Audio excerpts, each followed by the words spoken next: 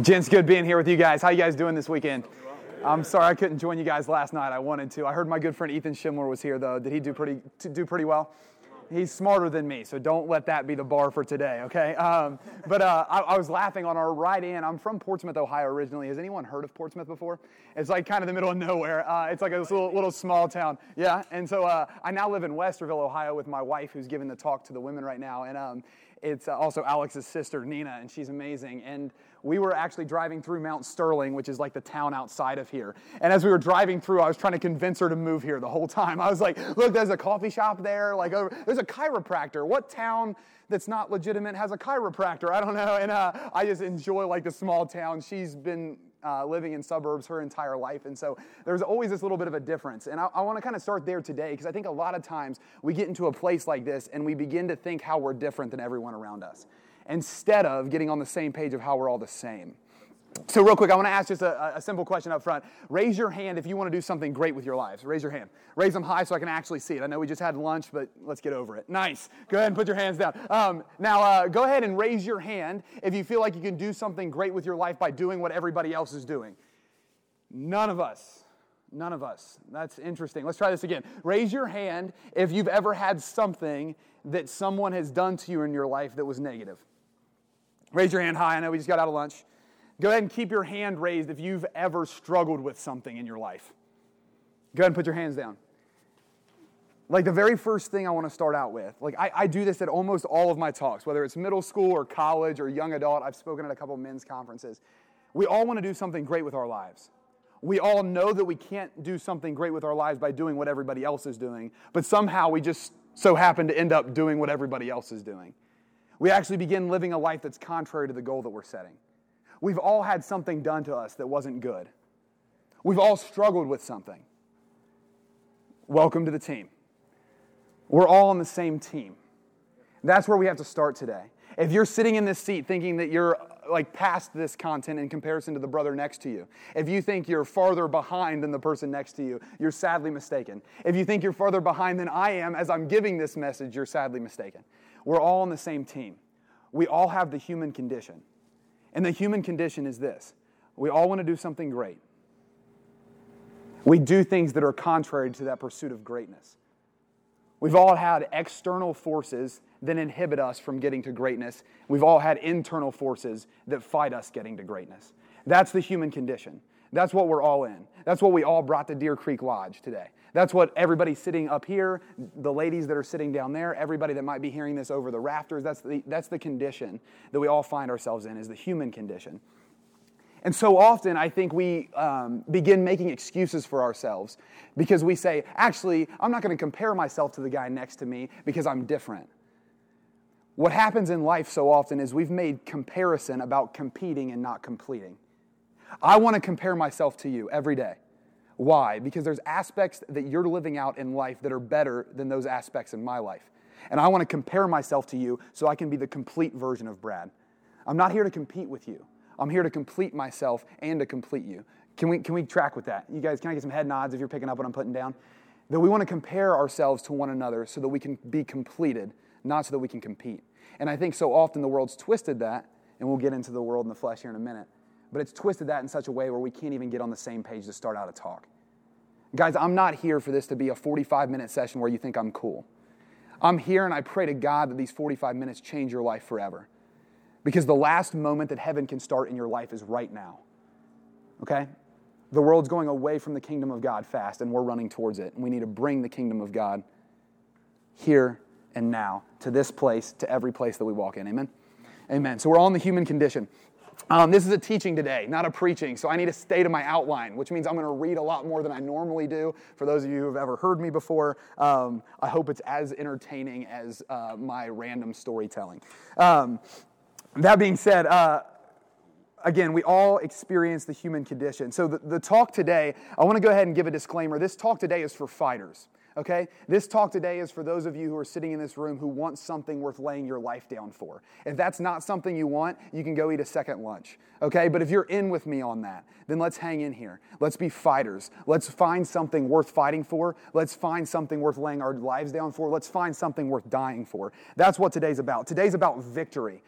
Raise your hand if you want victory in your life. Are you guys with me here? We want victory. Today's about victory. But here's the issue with victory. And so often we get caught up in looking at the victory ahead and we don't prepare and execute in the now. Preparation and execution equal victory. That is how we get to the win, guys. And I don't know, I'm really into sports, so I'll use some sports analogies. One of my favorite coaches of all time is Bobby Knight. Bobby Knight coached the Indiana Hoosiers. He's the second most winningest coach of all time, only behind his protege, Coach Krzyzewski at Duke. And if you don't know anything about basketball, you won't need to, because this quote speaks past basketball.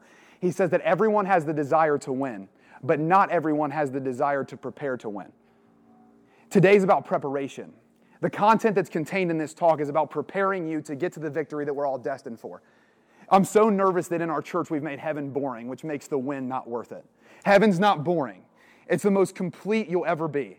It's the most joyful you'll ever be. It's the most you'll ever be. That's heaven. That's the goal. That's the win. But we have to prepare. And I've been fortunate enough in my life, especially over the last few years, to hang out with a lot of people who have been very successful in their lives. In my time at Ohio State, I worked for the recruiting department under Urban Meyer, one of the most successful football coaches of all time, right? One of the greatest leaders of men I've ever met. Also, one of the most intense guys you'll ever lay eyes on. Like, on game day, you don't talk to Urban. And he actually bought Nina and I's spare room sheets. So if you ever come and stay at Nina and my apartment, you're sleeping on Urban Meyer sheets. But I worked for the recruiting department under Urban Meyer. I've been fortunate enough to meet with amazing men of God across the country that have brought millions of people to the faith, like Bill Johnson from Bethel Church. I've been able to sit down with millionaires and billionaires as we build out what the Lord has for Damascus. And there's one thing at least that all of them have in common. There's probably more than that, but I don't know if I'm smart enough to pick up on all the other ones. The one thing they have in common is they all prepare. They're never taken by surprise. They know the tale of the tape. They've watched the film. Raise your hand if you've played sports in some way, shape, or form.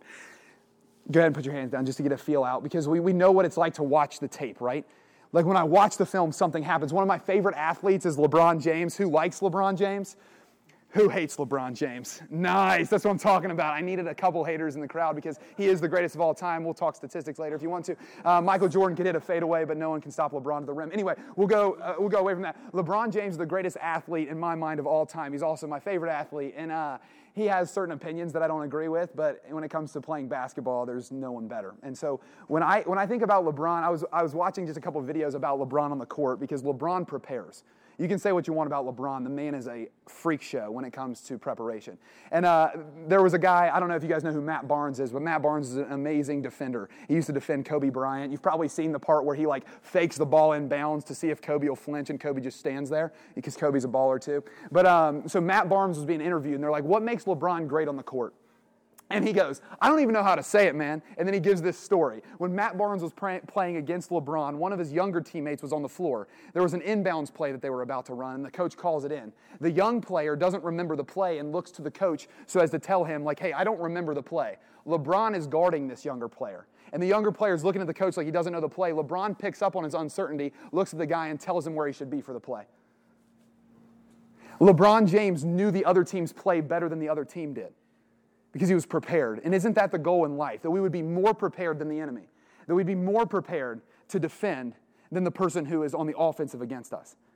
We'll also talk about how the world and the flesh are much more on the defensive than the offensive, but there's certainly attacks that they try to make. Preparation. Do you have the will to prepare?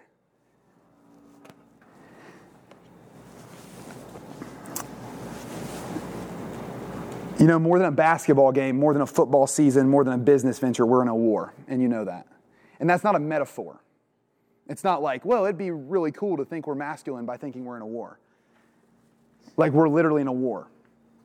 People are dying. And we're the foot soldiers that God's chosen. I don't know why. I suck just as much as you. He would do better without us. He would do much better without us. But for some reason, he wants us so much that it looks like need. Have you ever loved something that much? I don't think I have. To where I wouldn't need it, but I wanted it so much it looked like need. I hope I can love Nina like that in my life. I hope I can love my brothers in my life like that. That's how God loves us. He doesn't need us. We hinder him, but he wants to complete us. It's his good pleasure to allow us to fight the fight. It's a real war. It's not just fun language. It's not like, let's go watch Band of Brothers and talk about how that's kind of like what we're doing so we feel good about ourselves. It's like, no, you're fighting. You're fighting. You're fighting for your own soul. You're fighting for the souls of the men in this room. You're fighting for the souls of the church. You're fighting for the souls in the world. That's the game. But here's the lay of the land, right? We're in a war between good and evil, and it's not a metaphor. All of us have given our lives to the Lord, yes or yes? That's good. That's the good part of the fight. But here's the thing, we all struggle with all the different things, right? We struggle with sexual sin. We struggle with the temptation to lie. We struggle with emotions, anxiety, depression. We struggle with a lot of different things. We struggle with mental difficulties, soulful difficulties, bodily difficulties. We're in a struggle. That's bad. That's not good. How do you constitute something as bad? If it doesn't look like heaven, then it's bad. Because we were made to live in heaven forever, right? We fell. And that's what we're talking about today. So that's the bad. Now, here's the other part of the news, though. The upside is that we've won the war. Now, follow me in this analogy, okay? We've won the war, but your battle has not been finished yet. We've won the war, so we already know that the war is going to be in our favor. But the question is, will you win your battle? We know the war. We know the ultimate. But will you win your battle? The battle of Brad Piron, the battle of Alex Zazinski, the battle of John Packer Stevenson, the battle of Alex Shan, the battle of Zachary Ratliff, the battle of Mitchell Wilson, the battle of John Michael Posey. Those are battles that have not yet been won. So we stay in that so that we can have our name written on the victory of the war, that battle was handled by me and we were victorious. And that's where we're at, guys. We're in a battle. We're like today's talk is about problems and it's about solutions. It's about problems and solutions. There's two problems. One's exterior, one's interior. The problems first, the world, the exterior. The second is the flesh, the interior. And there's only one solution, and it comes in two parts. The only solution is Jesus Christ. The only solution is Jesus Christ. First, through community, and second, through the gift of the Holy Spirit. There's one solution, and his name's Jesus. And he is the solution to all the world's problems. The biggest issue in our world today is not abortion. It's not euthanasia. It's not hunger. It's not poverty. It's not the breakdown of the family. The biggest issue in our world today is indifference. That the good news isn't the good news anymore. It's just okay news. It's news I've already heard before. And I'd rather get on with my video games or partying, or I'd rather hook up with that girl. That's the issue. Indifference. There's only one solution to that indifference. Radical love of Jesus Christ. That's the answer. And it comes in two parts. We're in a battle. There's good and bad. We've won the war. You haven't won your battle. I haven't won my battle. The saints who are in victory, you've heard the church triumphant before, right? They won their battles. That's why they're triumphant. You're not going to fall, my friend. So that's where we're going. Through Christ, you can have a greater handle on the problems in your life, okay? You can be free from the things that are holding you back. You can experience victory over them. Look through the scriptures. Philippians 4:13, I can do all things through Christ who strengthens me. But if it's not Christ who strengthens you, you're going to be too weak to win anything. When the scripture says that we can do nothing apart from Christ, it doesn't mean you can do a couple cool things. It means you can do nothing apart from Christ. I looked it up in the Greek. It's still nothing. Not even one thing. Okay? Whether you recognize that it's him working or not is a whole different thing. But you can't do a single thing without him. Your problems will always be problems without the one who's the problem solver. As we grow in the life of Christ, of the Spirit, we grow in freedom, we experience more peace, and we become happier. Happier is the byproduct. I don't really care day to day if I'm happy. I care day to day if I'm fulfilled. I care day to day if I'm in the fight. Happiness is fleeting. Victory in the battle, it's not. So the first thing I want to do is I want to talk about the first problem. It's the exterior problem. It's the world, okay? Scripture defines the world in two ways. This is going to be important for you to know because a lot of time you're like, well, we're supposed to love the world, right? Like, yeah, that's not just for hippies. That is for us. And we are supposed to love the world. But the Scriptures define the world in two ways. The first, it defines the world as creation. Okay, so go ahead and write that down. If you're not writing it down, take a mental note. I'm an auditory learner too, so you don't have to feel like you have to take notes. But the first is creation, the world as creation. You hear that in the beginning, that he creates the heavens and the earth, right, God? And then on the sixth day, he creates man, and it was very good. He created the world good. He created the world with man as very good. What was the difference between good and very good? You and me. I don't know how that works, but it's true. And so that's the first way that the Scriptures talk about the world, and that's the world that God loves. For God so loved the world that he gave. Isn't that funny? He so loved the world that he gave. So often we're like, we so love the world that we should receive. Well, God so loved the world that he gave his only Son, that those who believe in him would not perish but would have eternal life. He loves the world. He loves his creation. God doesn't make mistakes, ever. I'm a bad cook, and I make bad creations. God's a perfect creator. Take a guess at what kind of creations he makes. Perfect. He doesn't make mistakes. He loves what he's made. But there's a difference in how the world was made to be and how it is currently. And that's how the Scripture defines the second part of world. The second part of world, and I'm going to read a definition because it's good for me not to get into a heretical state this early in the talk. The second definition of the world from Scripture is the system of ideas, values, relationships, etc. So the system of ideas, values, relationships, etc., which are opposed to God and his ways. Human society that is closed to God and not following his plan. It's under the power of the evil one, which is what it says in 1 John 5, I believe, verse 19. Know your Bible, too. Quick aside. Just as an aside. Know your Bible. I don't know why I need to go there now, because I don't, but know it. Let me be clear, the world in this context is the enemy. It's the enemy. Okay? It's not good. I don't care how much fun you had partying in college. I had fun, too. It's not good. Fun and good are not equatable. Okay? It's not good. It's not good. I had fun messing around. Fun and fulfillment are not equatable sometimes. Okay? You guys picking up? Can I get some head nods? Or was I the only one? No, got some head nods? Good. See, we are of God, in the world, but not of it. You've heard that before. We're supposed to be in the world, but not of it. It is the world, again, not meaning creation as a whole, but the world as just defined in that second part, the system that tends away from God, which Scripture tells us not to love. That's in 1 John chapter 2. In fact, again, John just being as blunt as he is, in John chapter 12, verse 25, he says that we should hate it. We should hate it. I should hate my life, he goes so far as to say. Why? Because my life tends towards the ways of the world.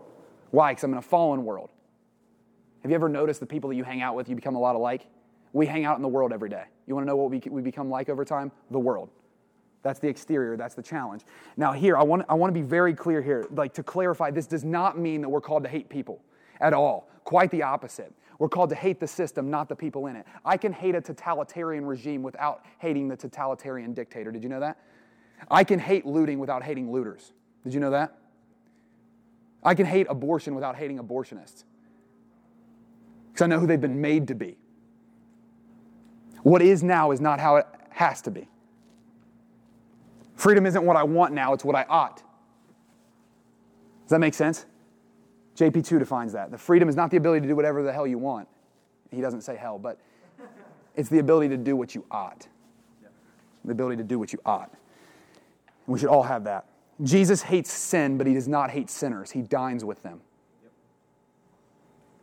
He hates sin. Hates sin. Think about your favorite movie and the most hated villain. He hates sin way more than that. But he dines with those who find themselves in it. The world twists things and distorts things, namely three things. First, relationships. Second, purpose. And third, values. The world, it distorts relationships because our personal relationships, they become contrary to the patterns that we see in the kingdom of God. In the kingdom of God, relationships are all about giving. I won't get overly theological with you, but the Trinity, they give to each other for all of eternity. The only reason in which they receive is because the others are giving perfectly for all of eternity. The relationship as at the beginning, which was the relationship of God, the relationship that is in fact love, was all give-oriented. The reception came from the fact that the others were giving perfectly. Does that make sense? It's about giving, not about receiving. And the world twists that. It's all about what you can get, not what you can give. It twists that relationship. Worldly relationships are often warped by competition, mistrust, resentment, manipulation. Romantic relationships are use-based, relying solely on fleeting pleasures and momentary satisfaction. How long would you stay in the Christian walk if it was fleeting pleasure and momentary satisfaction? Not very long. Wonder why there's divorces happening in the world. Because I wouldn't sit with Jesus every day if it was just about momentary satisfaction, because most days I don't get that satisfaction. Most days I'm wrestling with something. I'm like, why is this still coming up? Why am I still tempted to lie here? Why am I not honest? Why am I not vulnerable? Why do I still feel like I have to perform? Why do I still feel like I have to compete against this guy? Why do I have to make sure everyone knows I'm competent? Why? Do you see that? That like when we twist relationship and make it about getting, you're never going to get enough. But if we make it about giving, you're never going to give enough. And praise God for that, because the more you empty yourself, the more He'll take up residence in you. Did you know that the goal of the Christian life isn't to just be like Jesus, it's to be Him for the sake of the world? Have you ever heard the priest, whenever he's taking the water and putting it into the wine, he puts the water and he says, by the mingling of this water and wine, may we come to share in Christ's divinity, who humbled Himself to share in our humanity. You're made to be great. And I'm so sick of talking to groups of guys that are okay with okay. You're made to be great, and if you're not great, someone else will fall off. You're in a battle. The person next to you will get shot in the trenches. I got to get back to the outline. Second is purpose. The world distorts purpose. The world sees the human as an individual, an independent and self-sovereign unit, with no goal except the gain of self-actualization and unrestrained freedom to get whatever he wants, or her. He or her, whatever they want. He or she, whatever. In the world, we need to be wary of certain isms. I'm a nerd, okay? So you're going to get some nerdy stuff. Behaviorism is a huge trend in psychology right now. Behaviorism tends to view human beings as machines to be programmed and redesigned for greater efficiency. How often as men do we fall in that? We're only as good as what we put out. We're only as good as the output from the end of the day. Have you ever thought about that? Like my wife, when I come home at night, she asks me how my day went, and it is almost always tied exactly to how productive I was. How shitty is that? How bad is that? It's a bad metric. It's the wrong metric. It's the wrong metric. In the world, and again, like in the world, we see that behavior. In behaviorism, we see relativism, which disconnects us from purpose. It disconnects truth from purpose.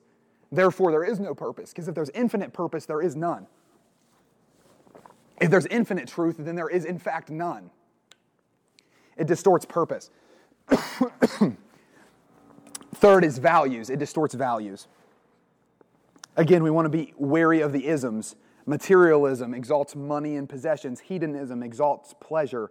Postmodernism exalts skepticism and power. Isn't it so funny? Isn't it so funny that skepticism is seen as intelligence in the university, but hope and optimism is seen as ignorance? How many times have you been given an assignment and your only goal in the entire assignment is to write a paper that disproves someone else? Did you know you're not smart by pointing out problems? You're smart by finding solutions. I could come into this lodge and say everything that's wrong with it, but if I don't know how to fix it, I'm no more intelligent than anyone else. But we've made this whole university system on, wonder how many problems we can point out. So how many freaking solutions can you bring? 0? Well, then let's not talk about problems until you fix your interior life. Let's put your house in order before we fix the world. How's that? How about you make your bed before you go fix society? How about you actually go and love your wife before you tell me how a country should be ran? What if we actually focused on first things first? It distorts values on both sides of any given aisle, on both sides of any given topic. It distorts values. So where do we find the world? The world exists right next to the kingdom of God. The best analogy I have for you, it would be like looking at a tree, and one side is sunlit and the other side is shaded, okay? The shaded part is the kingdom of darkness, the world. The lit part, that is the kingdom of God, okay?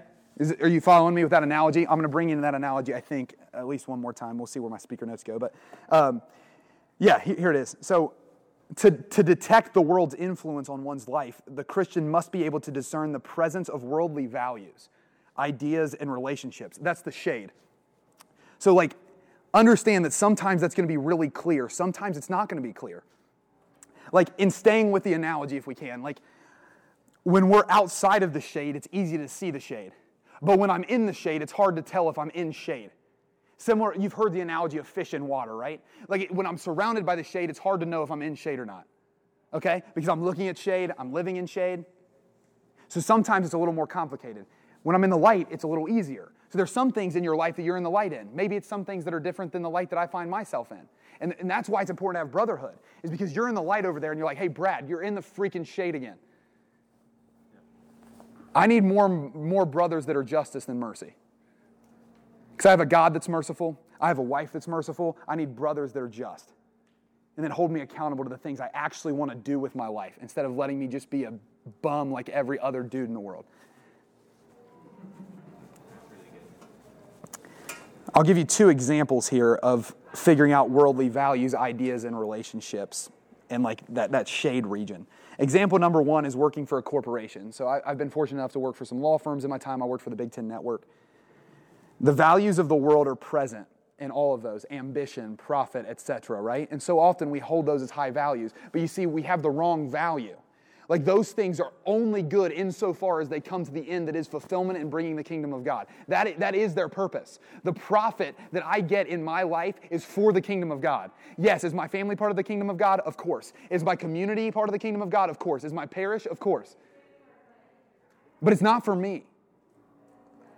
Because I'm not going to earn being worth it. No profit is ever going to make me go, you know what? Good job, Brad. But there is a profit that could lead to fulfillment where I say, I'm providing for the ones I'm supposed to provide for and I'm laying down my life. You see how the distortion of value happens there? That's in the corporation, and we need to be careful to see how the world's influence is at work here. Like, sure, can we let it motivate us? I guess. But insofar as the end is the right end. You know that they call Jesus the wonder counselor. I love that term for him. Because in the world, wonder is looked at as aimless. You know who the only person who can counsel your wonder is? Jesus. He's the only one that gives your wonder an aim. Have you ever sat and wondered what greatness looks like, what you're supposed to do with your life? That wonder is aimless if you don't have the person of Jesus to point you to what the end actually is. It's a miserable existence. And gosh, I don't even freaking know. We fill it with pornography and alcohol and drugs, and I'm about to break a music stand. I'm getting so amped up. Example number 2, you just stand. The university is another example. So you have the corporation, then you have the university, and you guys are in that. I just, a minute ago, went on a tangent that told you a little bit about what I'm already going to say. But the university often has presuppositions that we have our fate in our own hands. We rule our life. Right? You can do whatever you want with your life. How about I do whatever I ought with my life? How about I stop caring about what I want and I start caring about what I need? That'd be a good start for us as men. Let's start with what we need and let God provide the wants. Because I promise you, when you focus on the need, He'll fill in the wants. But if you focus on the want, you'll never know what you need, and then you'll find yourself lost and you'll have to be saved. And sure, Jesus wants to come in as a Savior, but I'd much rather have Him as an advocate. I don't want to be saved all the time. I want to be helped. I want to be assisted. I want to be living as Him here. Because it's not about just fumbling my way into purgatory. It's about bringing the kingdom of God here now so people can taste and see the goodness of God. It doesn't say come and learn. It says taste and see. Taste is experience. Sight is perception. When I experience Him differently, I perceive Him differently. When I experience you differently, I should perceive you differently. When you experience me differently, you should perceive me differently. It's taste and see, and it's experiential. John chapter 8, verse 32, Jesus says they will know the truth, and the truth will set them free. That word know in the Greek is gnosko. Gnosko is not a head knowledge. Gnosko is an experiential knowledge. If you translate it into the Hebrew, it's the same word that's used in the Old Testament to say a man knew his wife. Do I know Nina up here? No, I know her experientially. And praise God for that. I know her at a vulnerable level where she knows everything about me and she could humiliate me at any given time, but I trust her with it. That's vulnerability. That's nakedness without shame. That's how we were made to be, as it says in Genesis 2. Okay? Guys, we gotta freaking get this. The questions to ask to whether or not I'm in the kingdom or in the world in a given moment. Is Jesus being honored here? By my actions, by my words, by these people's actions and words, is He being honored? That's a good test. That's how you know if you're in the sunlight or the shade. Again, it doesn't make one worse than the other. I just need to know. I need to know if I'm in the shade or the sunlight because I approach that differently. When I'm in the sunlight and I know I'm in the kingdom, I keep going further into it. When I recognize that I'm in the shade, I look at how I can get the people out of the shade into the sunlight. It's just a different strategy. See, we're preparing to execute so we can be victorious. Do you guys see this? Yes or yes? Can I get some head nods? You falling asleep on me? Let's go right back into this, okay? There's a lot of content here, but I promise the best is yet to come, okay?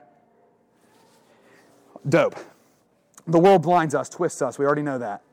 We need to be realistic. If we are to overcome the sin, distortion, and the twistedness of our lives, we need to place ourselves in the right environment. That's why the exterior solution to the exterior problem of the world is Jesus Christ in and through Christian community. Write that down. Jesus Christ is the only solution, and He's found in and through Christian community, which directly goes against the world. Why? Because Christian community, it saves us from the things of the world. And let me be clear. When I'm saying a Christian community, I don't mean getting together with a bunch of like-minded individuals that just pat each other on the butt and tell you how good you're doing.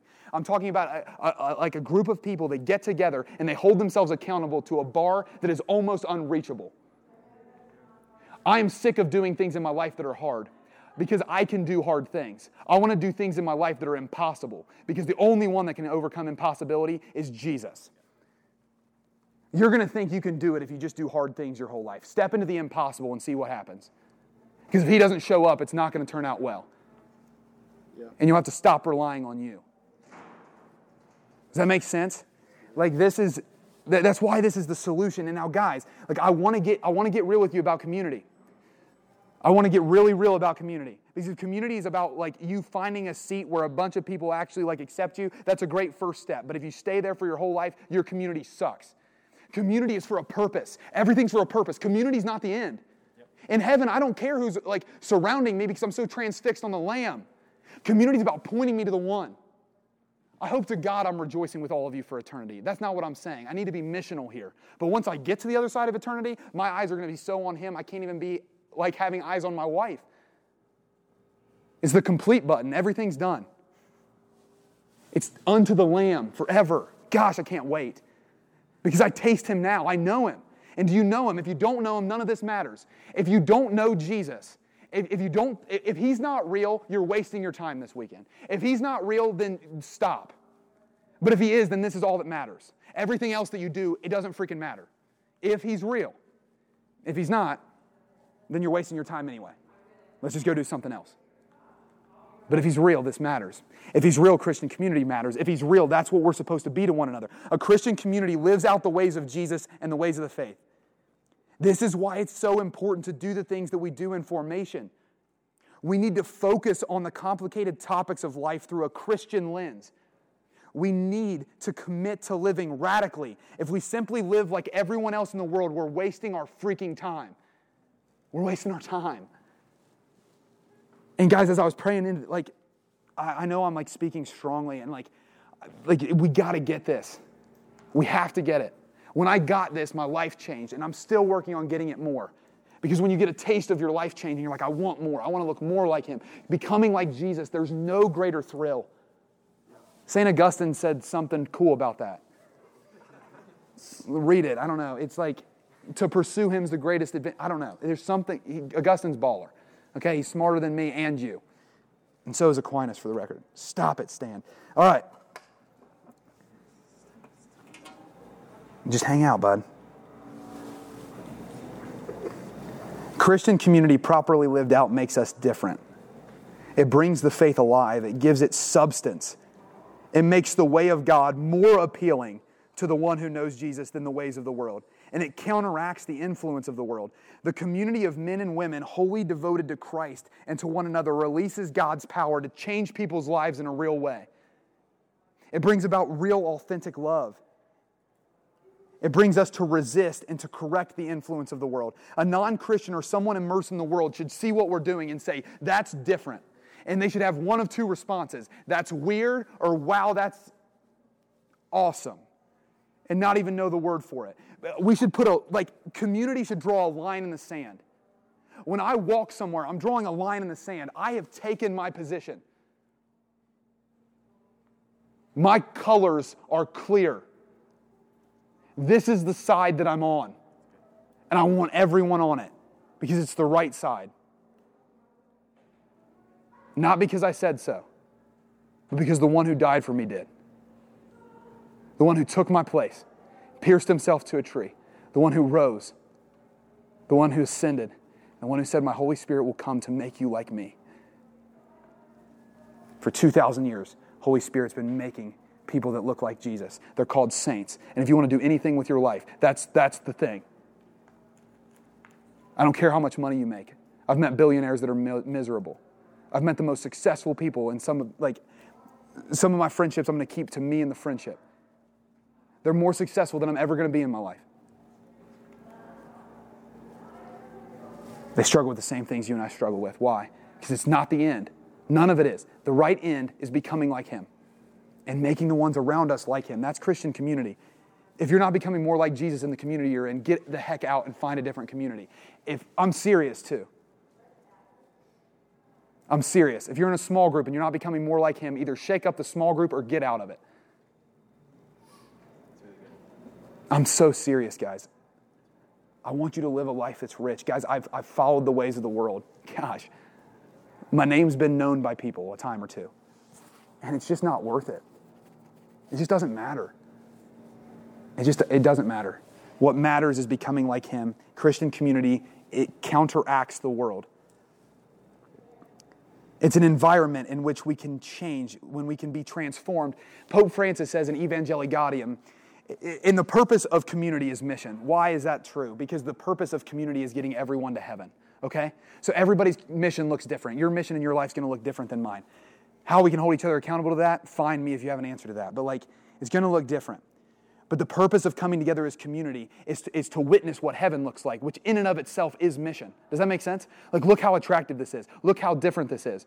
You know, I was listening to 104.9 The River, a mom radio station. Anybody like mom radio stations? I do. Anyway, if you don't like it, that's fine, but I do. And so Mitch works for the mom radio station. And so I was listening one day, and a song came on, and the song is called Different, okay? And I got freaking rocked. Holy Spirit, the Holy Spirit was so present that I had to pull off the side of the road, okay? Because the song, the first time I played, it said, I want to be different. I want to be changed until all of me is gone and all that remains is a fire so bright that the whole world can see that there's something different. So why don't you come and be different in me? I want to be freaking different. It's fine. I want to be different.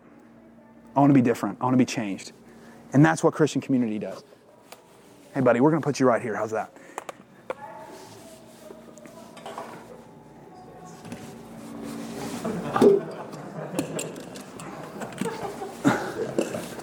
I have some helpful scriptures that I can give you later on the world. That's the exterior problem and the exterior solution. Now let's get to the interior. The interior matters more than the exterior. Why? Because did you know that the exterior can't defile you? It's only the interior that can defile you. What if our church knew this? You know those wounds you carry, those won't damn you to hell? You know that person that hurt you? That doesn't defile you? Those rubs and scrapes and cuts you've picked up over time, those don't defile you. What defiles you is the way in which you respond to that. The actions that you have that are sometimes products of that, mentally, soulfully. But it's important to know that, guys.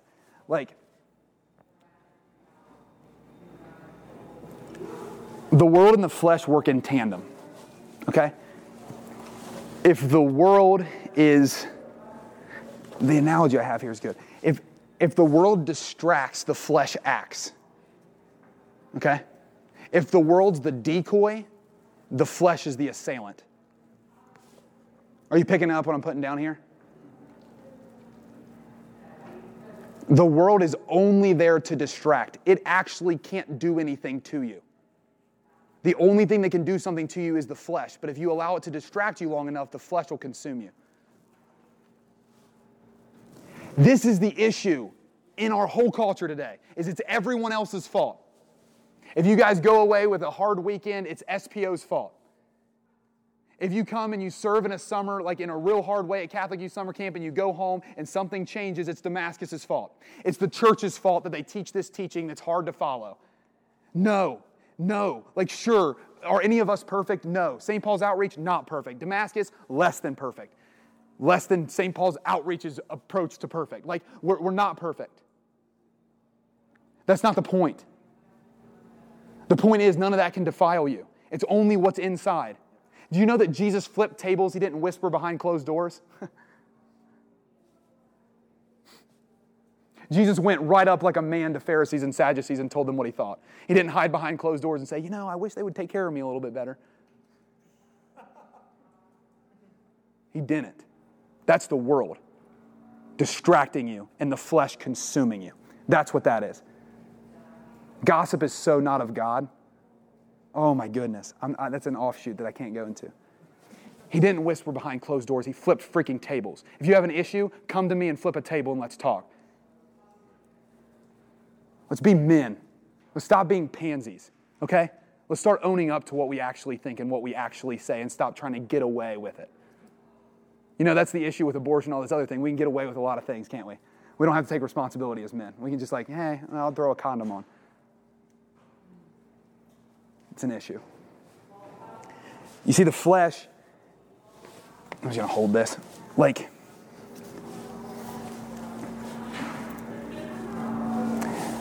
I think a lot of times what hinders us in the flesh is we go about it through the law fulfillment approach.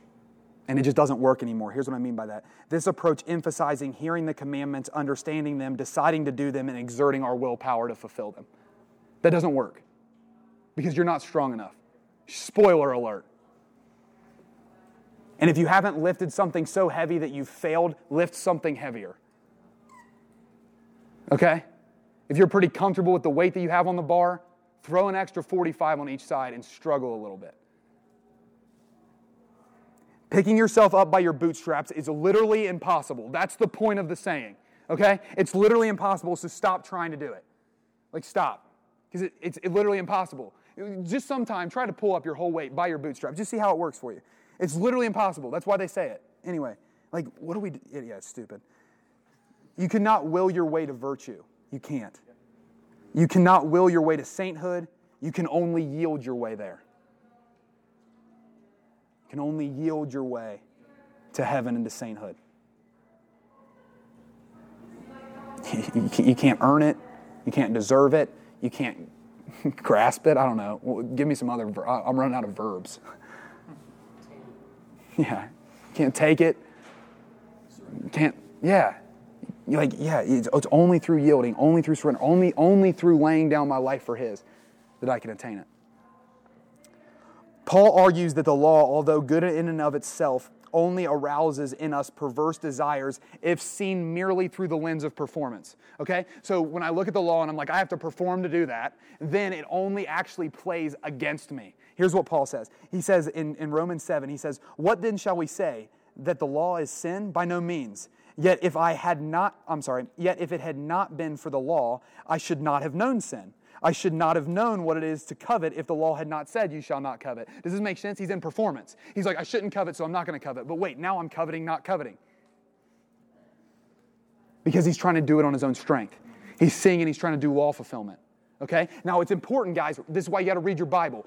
Don't stop at Romans 7. I am so sick of Christian people coming up to me and they're like, you know what? I'm a lot like Paul. I just do what I don't want to do. Nope, that's in Romans 7 and he's literally recounting the past. And then in Romans 8 he says his present condition. And I'll talk to you about it. I mean, it's not me saying this. Paul is telling the Romans, he's like, yeah, that's how it used to be. And then Jesus came into my life. And then here's Romans 8. And I'll read Romans 8. And you can get mad about that, but talk to Paul. "But sin, finding opportunity in the commandment, wrought in me all kinds of covetousness. Apart from the law, sin lies dead." I don't even think about it because I was so in performance. You guys picking this up? I'm wanting to perform. I'm wanting to grasp. I'm wanting to do good. All these things that if you're anything like me in my life, I got rewarded for. Man, I want to get all state in the 3 sports that I play. Okay, I did it. That must mean I'm good. Little did I know that wouldn't fulfill. What if I get straight A's? Then, that didn't fulfill either. Oh, what about a job as a lobbyist? Oh, yeah, I didn't even end up accepting that. Oh, yeah, what about Big Ten Network? Everybody will hear my voice. They'll think I'm smarter than I am about sports. My opinions, I can just state matter-of-factly when they're actually probably equally as stupid as everyone else's. I was once alive apart from the law, but when the commandment came, sin revived and I died. The very commandment which promised life proceeded to bring death to me. For sin, finding opportunity in the commandment, deceived me and by it killed me. This is in Romans 7. This is what happens to guys in the church all the time. I'm in this pornography thing and I want to get out of it, but I think about it so much that I fall into it again. And get rid of it. Stop thinking about it. It's harder than it like presents itself as, is what I'm trying to say. Because when you're trying to perform out of it, you'll never perform well enough to get out of it. It's only by surrendering to the lordship of Jesus. I was introduced to pornography when I was 7 years old. Last 3 years, it hasn't been a part of my life. I struggled so mightily with it in the early part of my conversion. Then all of a sudden, I was like, Jesus, I can't. I literally can't. Jesus, take what is yours. Like, my heart's yours. I don't want this. I'm so freaking tired of it telling me what to do. I'm going to tell it to shove it. And the only way I can do that is by your grace. Only if you live in me, because you're not tempted by pornography. So when you live more in me, I won't be tempted, because it's you, not me. Brad was crucified and resurrected in him as Christ. To live is Christ, to die is gain. That's a reality here and forever. Please hear what I'm saying, though, okay? Romans 7 is not where it ends, okay? So you can't just be like, you know what? Yeah, I always knew it. I'm just going to struggle forever. No, you're not. That's not how you were made to be. You were not made to say the same sins in the confessional for the next 50 years of your life. You weren't. You legitimately were not. Did you know that your nature is saint and your tendency is sinner? Look it up. And tell me which one's stronger, nature or tendency? Nature.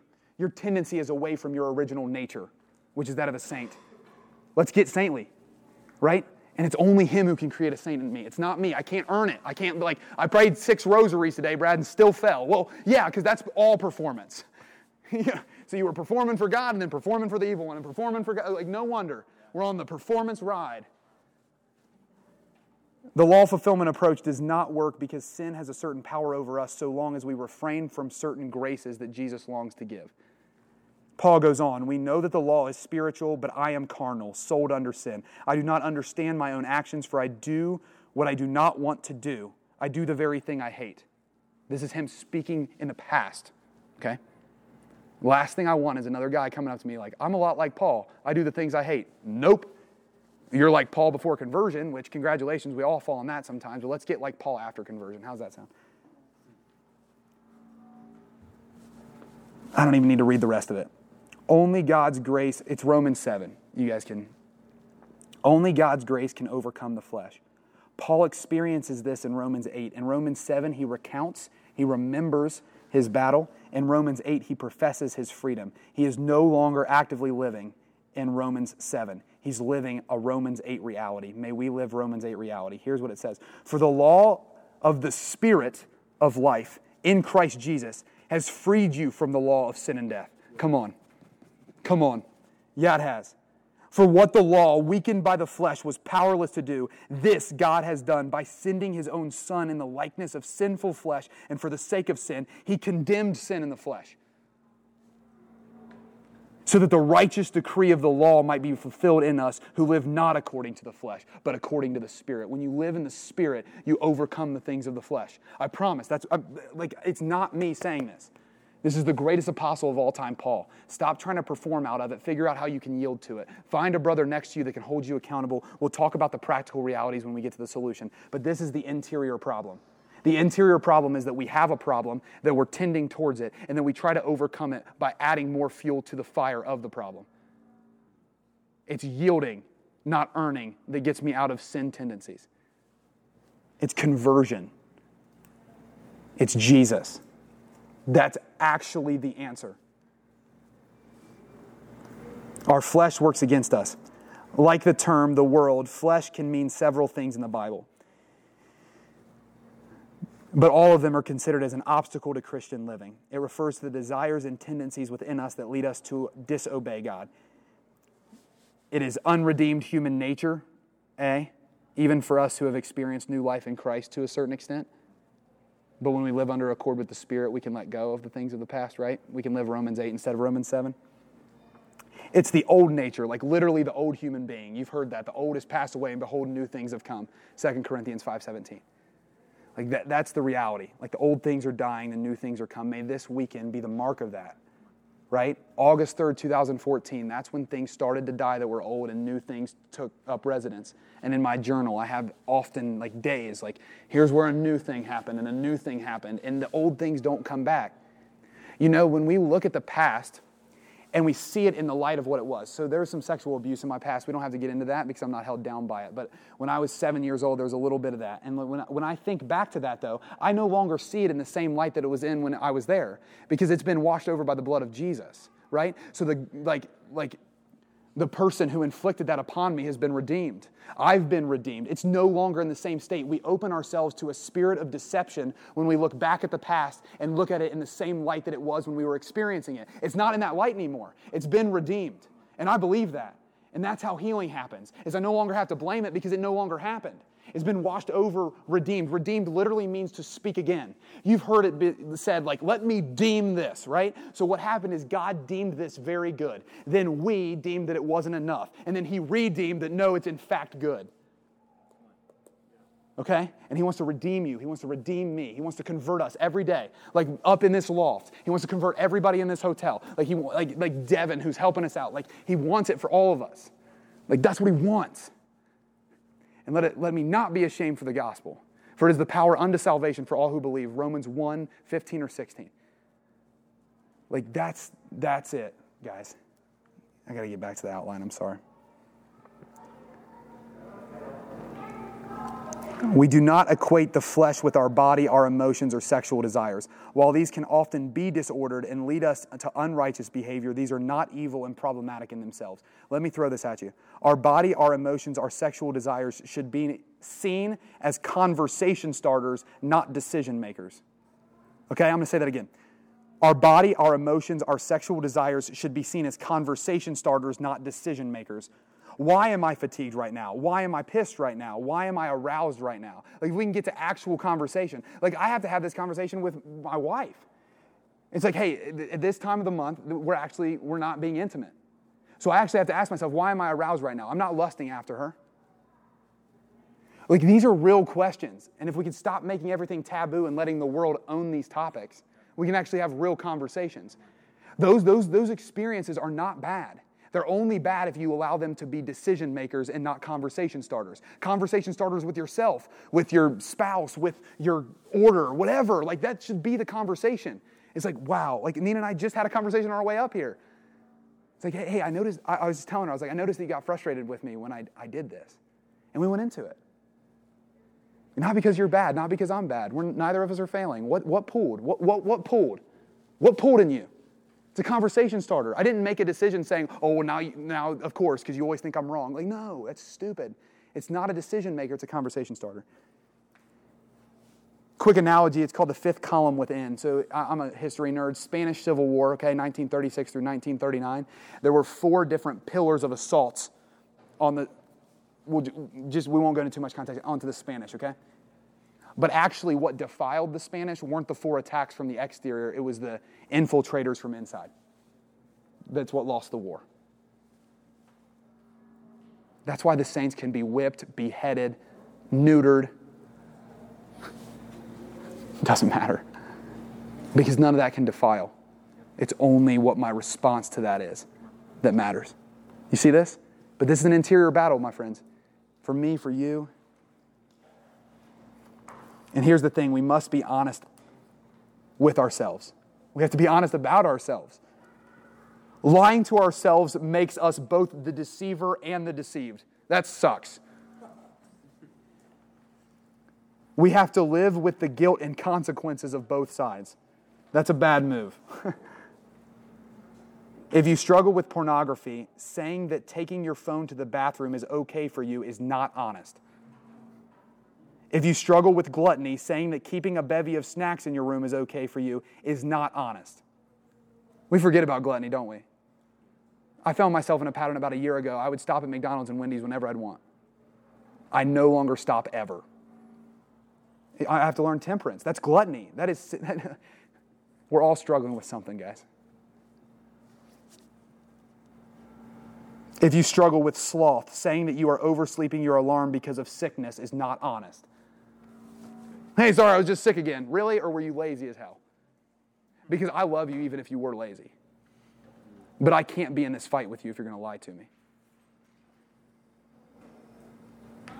I have ulcerative colitis. It messes with my stomach.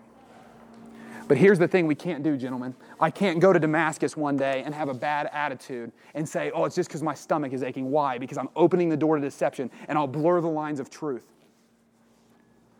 We can't run if you're not truthful with me. I love the ugliest parts of you. But I can't love them if you don't show them to me. Me holding you accountable is not me not loving you. It's me loving you into greatness, which is what you were made for in the first place. Hey, I'm late to morning prayer again.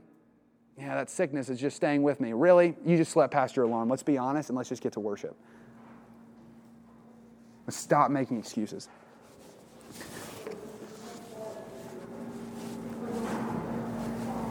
We are freed from the hold of the flesh through the Spirit that lives within us. That's what Romans 8 says. Read Romans 8. If you don't know Romans 8, memorize it.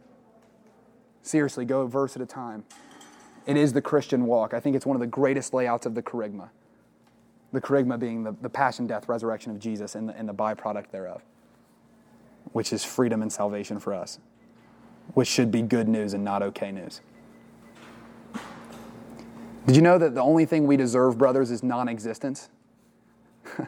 Death is even a mercy. How grateful would you be for your life if you thought that everything past the point of non-existence was a gift? Probably pretty grateful. Not so complaint-oriented like me sometimes. God have mercy. God will change us if we let Him. Our victory and the assurance of that victory comes from Christ's death and resurrection. We must not be intimidated by the persistence of the flesh, but cooperate with the Holy Spirit's transforming work. The interior solution is Jesus through the Holy Spirit. Come, Holy Spirit. Pray that with me. Come, Holy Spirit. Out loud like you mean it. Come, Holy Spirit. Say it like they can hear it everywhere in this place. Come, Holy Spirit. Because we need Him. Gosh, we need Him, guys. We need Him. That's the solution, guys. Like literally, let's pray a prayer like this. What would it look like if you were just like one day, you're like, you know what, Jesus, I give you my sexual desires. I know that they're good in your eyes, but I'm sick of the way they're being twisted, God. Break pornography off my life right now in Jesus' name. Lord, do it. Do it because I'm hungry for you. And I'm missing you through this sin. I really need you, God. And then do the freaking practical. It's supernatural and natural. Get rid of your smartphone. Get Covenant Eyes. Find accountability partners that are more justice than mercy. I don't care what you have to do. What's heaven worth? What is heaven worth? What is it worth? Is it worth being weird and having a flip phone? Is it worth having an accountability buddy that has to beat you over the head all the freaking time? Like, I don't know what it's worth, but it's worth a hell of a lot to me. And I hope it's worth that to you. Like, that's what we got to get. Like, we've made heaven boring. I was telling you that at the beginning. We're bringing it back around, right? We're almost to the end here. I know that you guys have been sitting on the edge of your seat. You're like, he's saying a lot of things. Like, what's heaven worth? Like, what is it worth? Does it matter? If it doesn't, please leave. Don't waste your time with this retreat. If it doesn't matter, don't. Go do something else. Whatever you do, put your whole heart in it. C.S. Lewis says that Christianity is either everything or nothing. The only thing it can't be is in between. I lived my whole life with it as an in-between. Maybe you have too. Stupid idea. Because then you're literally not living for anything. That would be what we call recipe for failure. If you're going to do something, do it. If you want to be in this fight, let's do it. If you want to win the battle, let's do it. There's an exterior force against you. That's the world. The exterior solution is Christian community and the Jesus that you find in that. Why do I love things like this? I can't wait to hang out tonight with you guys. Each of you are a unique, specific, and unrepeatable image of Jesus Christ to the Father. When God created you, He put a part of Jesus in you that I don't have, that no one else over the course of human history has. And I want to know that part of Jesus because I want to develop that part in me. Because if we're not trying to be like Him, we're only going to be like the other one. The evil one, the deceiver. We're only going to be like the world and the flesh, and we're going to go back to dust, never to be risen back to glory. And I want to go to dust and rise on the last day. That's what I want. That's what I want. I can't wait to see my body in its resurrected state. I can't wait to rejoice with you guys. I can't wait to hang out with you guys tonight. We have an exterior force against us, the world. We have a solution exteriorly, which is Christian community and the Jesus that we find in it. We have an interior battle going on, and that's the battle of the flesh. And we have an interior solution, and that interior solution is surrender to the Holy Spirit and absolute hunger for Jesus. That is the solution. I promise you, there are supernatural and natural aspects to that. Whatever you struggle with, figure out the supernatural and natural. Like, we have to be honest with Jesus. Jesus doesn't want to just hear that your day's good. Yeah. Amen. Sit down in prayer. Hey, things are pretty good, Jesus. Oh, really? Because I know everything in your life and it's not good, and so you don't have to lie to me. And by the way, you're now the only one that's deceived and the deceiver, and I'm still in truth, so I'll just wait for you to be honest. Let's pray. Father, Son, Holy Spirit, amen. Jesus, we love you. Open your hands like you're receiving a gift. Just to show an openness, a docility. It's not so we look holy.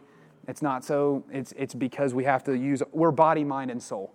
And so when we do something with our body, it speaks to our mind and our soul. And I just want you guys to be open. Jesus, I just pray that everything that was spoken today that was of you would resonate with the hearts of these brothers and remain with them forever. Anything that was of me, I pray it blows away like the wind. And God, all we want to remain is you. Holy Spirit, transform us from the inside out. We want to be different. We want to be changed. We want none of us to remain. We want only you to remain. We want to bring the kingdom of God here. God, we don't care about the world and the flesh as much as we care about you. And we know when we focus on you, you'll do away with those. And we want more of you today. And Holy Spirit, I just pray for a fresh touch upon every brother's heart that's open right now. I pray that you would just bless them, God, that you would make them more of who they're made to be, that you would bless me, God, and that you would make me more who I'm made to be, that you would bless St. Paul's Outreach and the mission on Ohio State, Ohio Dominican, and the University of Cincinnati's campuses. I pray that you would blow up those campuses.